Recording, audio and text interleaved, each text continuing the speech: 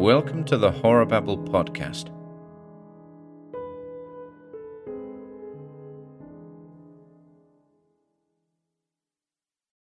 The Creeper in Darkness by Frank Belknap Long.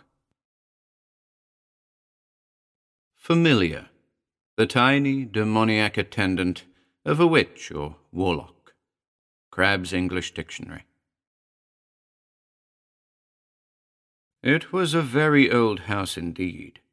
Dale Elliot, notebook in hand, ice-blue eyes intently absorbed, moved almost reverently over the dust-strewn floor, stopping here and there to examine articles of furniture which dated back to the late 17th century. Some pieces even antedated this. Dale Elliot was a professional antiquarian.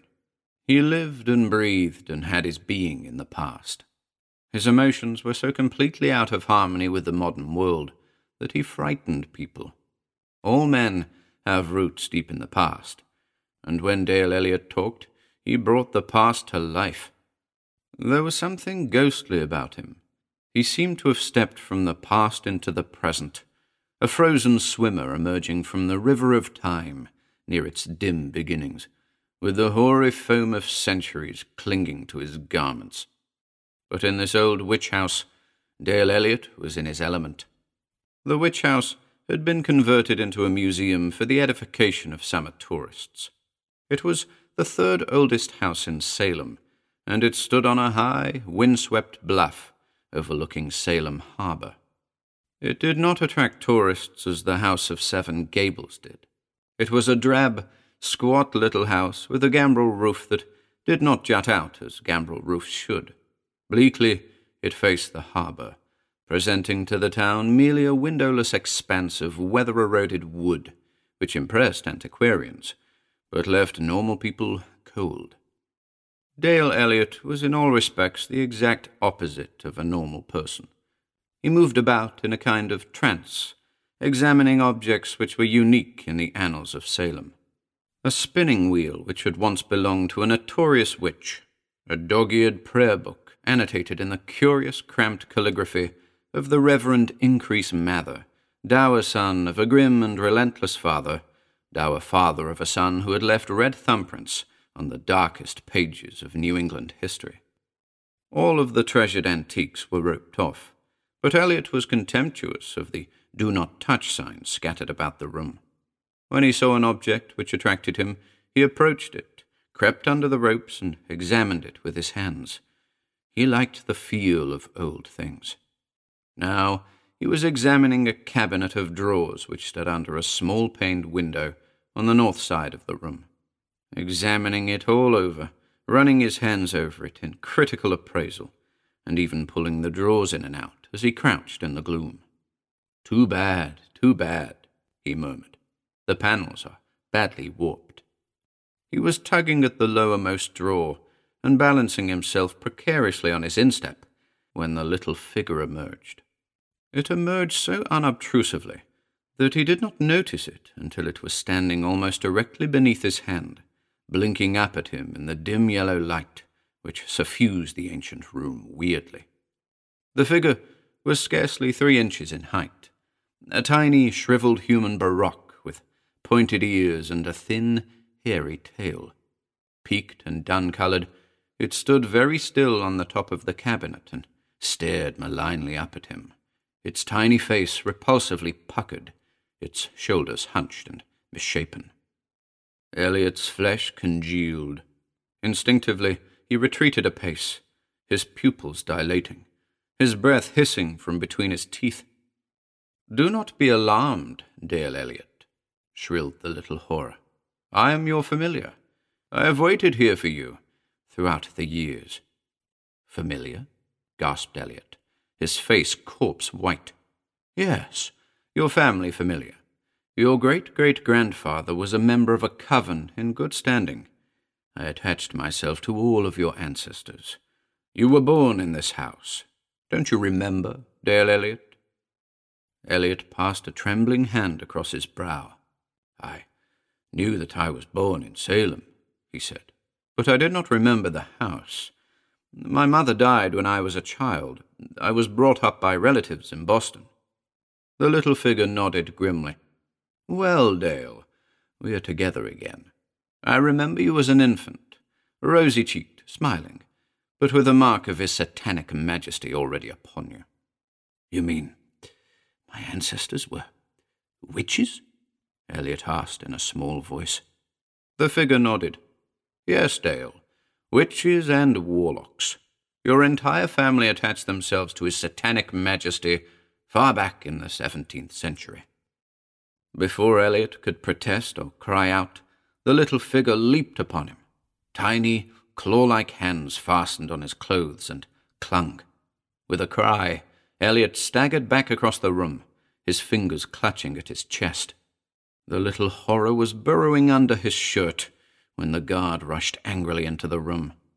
The guard was a big, heavy-set man of Portuguese extraction, dressed in summer linens. "Look here, sir," he exclaimed. "You can't yell like that in here. This is a private house which is only open for antiquarians." Elliot did not reply. He was backed up against the wall, his fingers clawing at his chest. The little figure was burrowing into his flesh. He could feel it squirming about under his clothes. The guard said, "Drunk, eh? A fine thing. And you, a grown man."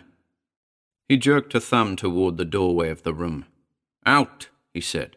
"If you don't get out under your own steam, I'll help you out." Elliot got out. He staggered blindly out of the room and down a winding flight of stairs to the street. The sunlight was clear and bright over Salem when he emerged on the high, windswept hill overlooking the harbor.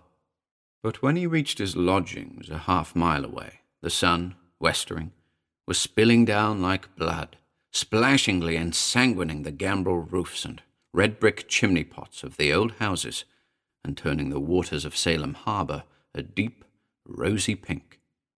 Elliot's room was on the top floor of a 3-story frame house on a winding waterfront street where hollyhocks bloomed. He was trembling uncontrollably when he crossed a well-kept lawn and ascended a porch which creaked beneath his tread. His blue eyes a mixture of stupefaction and terror, he fumbled for his keys, let himself into the house, and mounted 3 flights of stairs to his attic room. He locked the door of the room before he crossed to the window and sat down on a narrow, cot-like bed. He sat down on the edge of the bed and removed his coat. He was wearing a soft linen shirt and black bow tie. He ripped off the tie, unbuttoned the shirt and removed it, ripped off his undershirt. The little Baroque was clinging to his chest. Its tiny hands were buried wrist-deep in his flesh. All about it there was a glistening crimson circle, a halo of bright blood. For an instant he stared down in silence at the tiny, shriveled form. So great were his horror and revulsion that for an instant the room swayed about him. For an instant he thought he was going to faint. The tiny shape was staring maliciously up at him in the red sunlight which poured in through the open window, crimsoning the sheets of the bed. From its narrow, sloping skull, 2 tiny black horns sprouted. In the dim light of the old house, Elliot had failed to notice the horns. Utter horror engulfed him as he stared. The little Baroque said, "It will take 3 days. When I have firmly attached myself, I will never leave you." Elliot spoke to it then. He scarcely recognized his own voice. It seemed like a whisper from the grave. "You mean your hands will grow into my flesh?" "Yes, Dale. The wounds will heal and your flesh will become coven flesh, and will obey the commands of his satanic majesty. See, I have made grooves for my hands. Eventually the wounds will heal." The little horror leaped suddenly from his chest to the sun-reddened windowsill, and stood perilously poised in the crimson glow, mocking him. The 2 deep grooves, where its hands had rested, were welling redly. The little Baroque said, "Night is falling. I must sleep." Elliot went perfectly white when the little horror leaped back upon him, inserted its hands into the encrimsoned grooves, and coiled up in an attitude of repose. "Sleep, Dale," it murmured, as its eyelids flickered shut.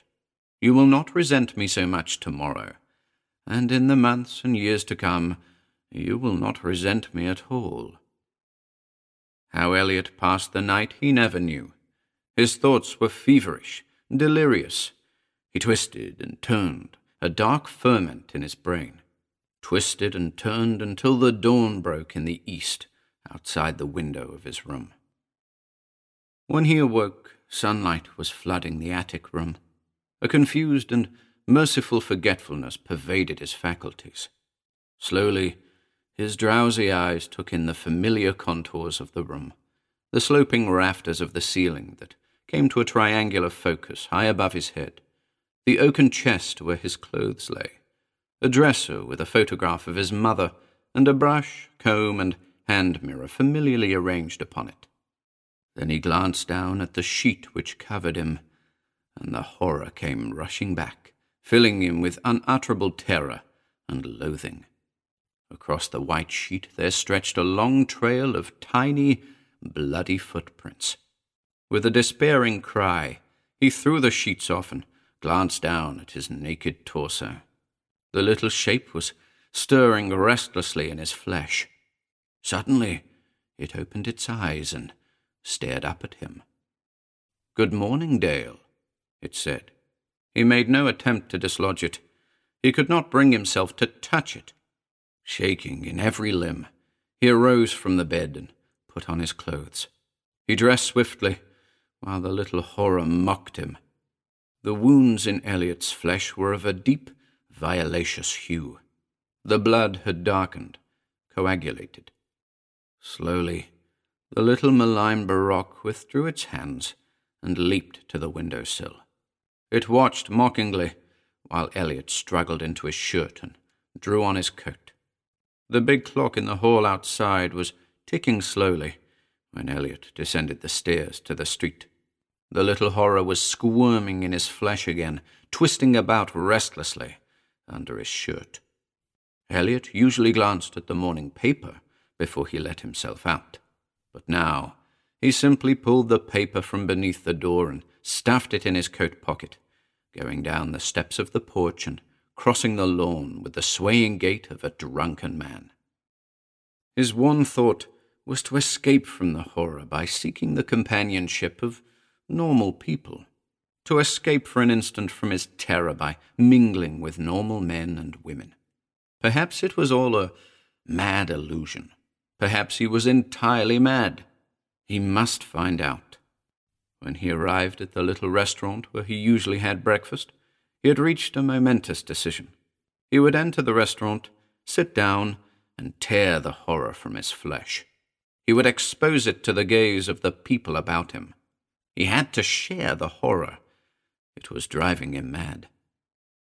At the little restaurant where he usually had breakfast, he would meet people he knew, kindly, sympathetic people.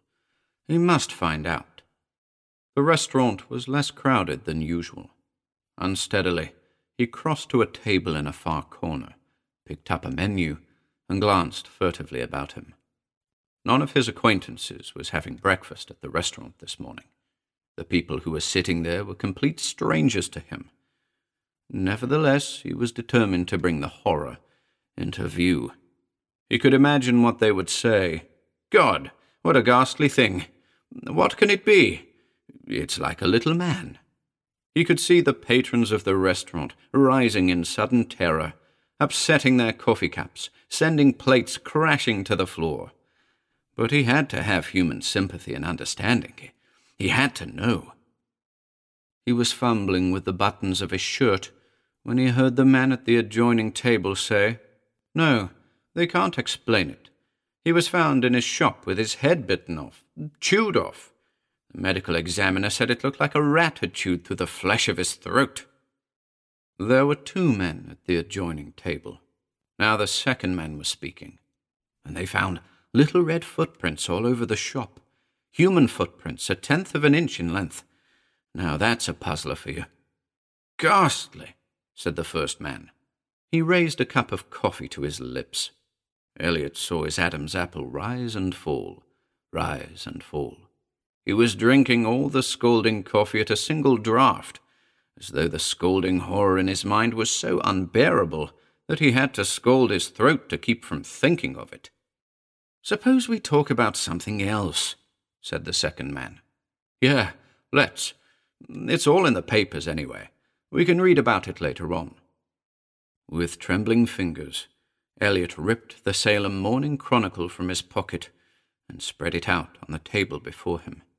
The headlines fairly screamed at him, "Antiquarian Found Murdered," and in smaller type beneath, "Joseph Taylor, prominent antiquarian of this city, was found gruesomely murdered this morning in his antique shop at 13 Elm Street.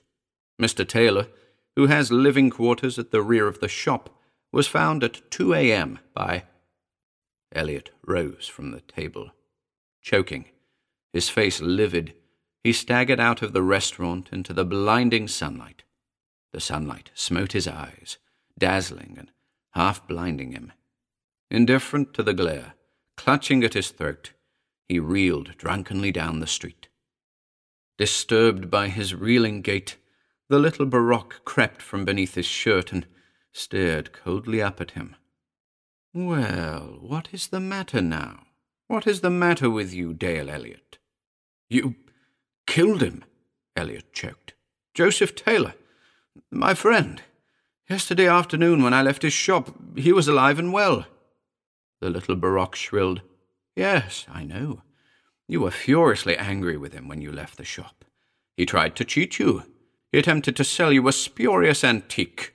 You swore to get even with him, Dale." "But I didn't really mean it," Elliot choked. "I didn't know." "Dale, listen to me. I killed him because you hated him. I am your faithful familiar. A familiar is pledged to execute its master's wishes. All wizards, magicians, and warlocks have evil wishes." Elliot screamed, "You murderous little devil!" His fingers went out and raked across his chest. Agilely, the little horror leaped aside and climbed to Elliot's shoulder, where it leered up into his face in malign derision. "Of course I am a devil. A demon, a little devil." Elliot groaned. "I will crush you to death. I will strangle you with my hands." The little shape shrilled. "You cannot destroy me, Dale. I would slip from your grasp. I am elastic, indestructible." "Then I will destroy myself." "No, Dale. I will grow into your flesh, and you will cease to hate me." A child ran so swiftly past him that Elliot did not at first realize that he was not alone with the horror on the sun-dappled pavement. He did not know that a little girl on her way to school had been watching him with wide, wondering eyes, and had now run swiftly by. The child had seen the little figure perched on his shoulder, and was running screaming away from him, her schoolbooks clutched tightly in her arms, her pigtails flying. Suddenly, she dashed out into the street. Elliot was so immersed in horror that he saw the child merely as a white blur moving swiftly through the sunlight. The street climbed steeply to a bluff overlooking the bay. The child was running up the street, but the automobile was coming down. It was coming down with a screeching of brakes, and although the man in the car was trying desperately to avoid running down the child, he had seen her too late to swerve aside. The screeching brakes jarred Elliot from his daze. His vision cleared. He saw the child clearly, saw the careening car. The car was less than 20 feet from the running child when he leaped with a cry from the pavement. He leaped toward the child and gave her a violent push, sending her sprawling across the street to safety. The car was traveling at 30 miles when it struck him. It smashed into him and hurled him 30 feet through the air. With a grinding scream, it jolted to a halt, turning completely about on the steep gradient. Elliot thudded to the pavement and lay still, blood trickling from his face. Sobbing with terror, the child picked herself up and stared at the little form that was running from Elliot's sprawling body across the pavement. 3 feet from the curb, the fleeing Baroque staggered, swayed. Its tiny hands went to his throat. It screamed in shrill agony. It whirled about like a top. Then it tottered sideways and collapsed in a heap in the dust of the gutter. When he who had nearly run down the child emerged white-lipped and trembling from the car, the little shape was as unmoving as Elliot's big bulk spread out on the pavement. Elliot awoke in a world of whiteness. He was lying on a soft mattress between white sheets, and the walls of the room were white, and so was the ceiling above him. When he moved, white-hot shafts of searing pain shot through him. The girl, who was bending above him and smiling down at him, was dressed entirely in white. She laid a soft white hand on his forehead. "You must rest now," she said. "You must get some sleep. You've been unconscious for hours." Who are you?" gasped Elliot. "And where? "You're in the Salem General Hospital," said the girl. "I am your night nurse." "But what happened?" "You were struck by an automobile this morning. You saved the life of a little girl." Elliot remembered then. He started so violently that the nurse was compelled to admonish him. "You must try not to think about that. Later, if you wish, but not now. You must get some sleep." Elliot groaned. "Sleep? Sleep? How can I rest when that little monster—" The girl said, "You mean your good luck piece? We've all been admiring it. You haven't lost it. It is quite safe. They found it in the dust of the roadway, a few feet from where you were lying." Elliot stared at her, white-lipped. "What do you mean? What did you find?" The girl smiled and left him. When she returned, she was holding a small, flat object that glittered in the palm of her hand. "Here it is," she said. "Would you like it near you?" Tremulously, Elliot took the little Baroque. It was cold and metallic and very flat now, a tiny, rigid figurine of bronze. The nurse said, "What an ugly little horror. Wherever did you get it? I have seen some unusual good luck charms. My uncle collects them, but this little bronze is unique. I've never seen a duplicate." She smiled. "It is a little too large to wear on a watch chain. You just carry it loose in your pocket, I suppose. It certainly brought you luck this morning." Elliot remembered then. Remembered a passage from an old book which he had read somewhere in the course of his antiquarian browsings and witchcraft studies. Even warlocks may be saved, even witches and black sorcerers. By heroism and sacrifice and repentance may warlocks be saved. And each demon that cannot abide goodness will shrivel and become as bronze, forsaking its warlock when its warlock forsakes the evil one, dying in agony, shriveling and dying. Elliot's eyes were shining strangely when he took the nurse's hand and deposited the little metallic figure on her palm. "You say your uncle collects charms?" The girl nodded. "Then give this to him with my blessings." The nurse gasped. You don't want it?" Elliot smiled wanly. "I never want to see it again," he said. "I've lived too long among antiques. I shall live henceforth among people, talk with them, laugh with them, work with them. Yes, people are better than antiques. People are best."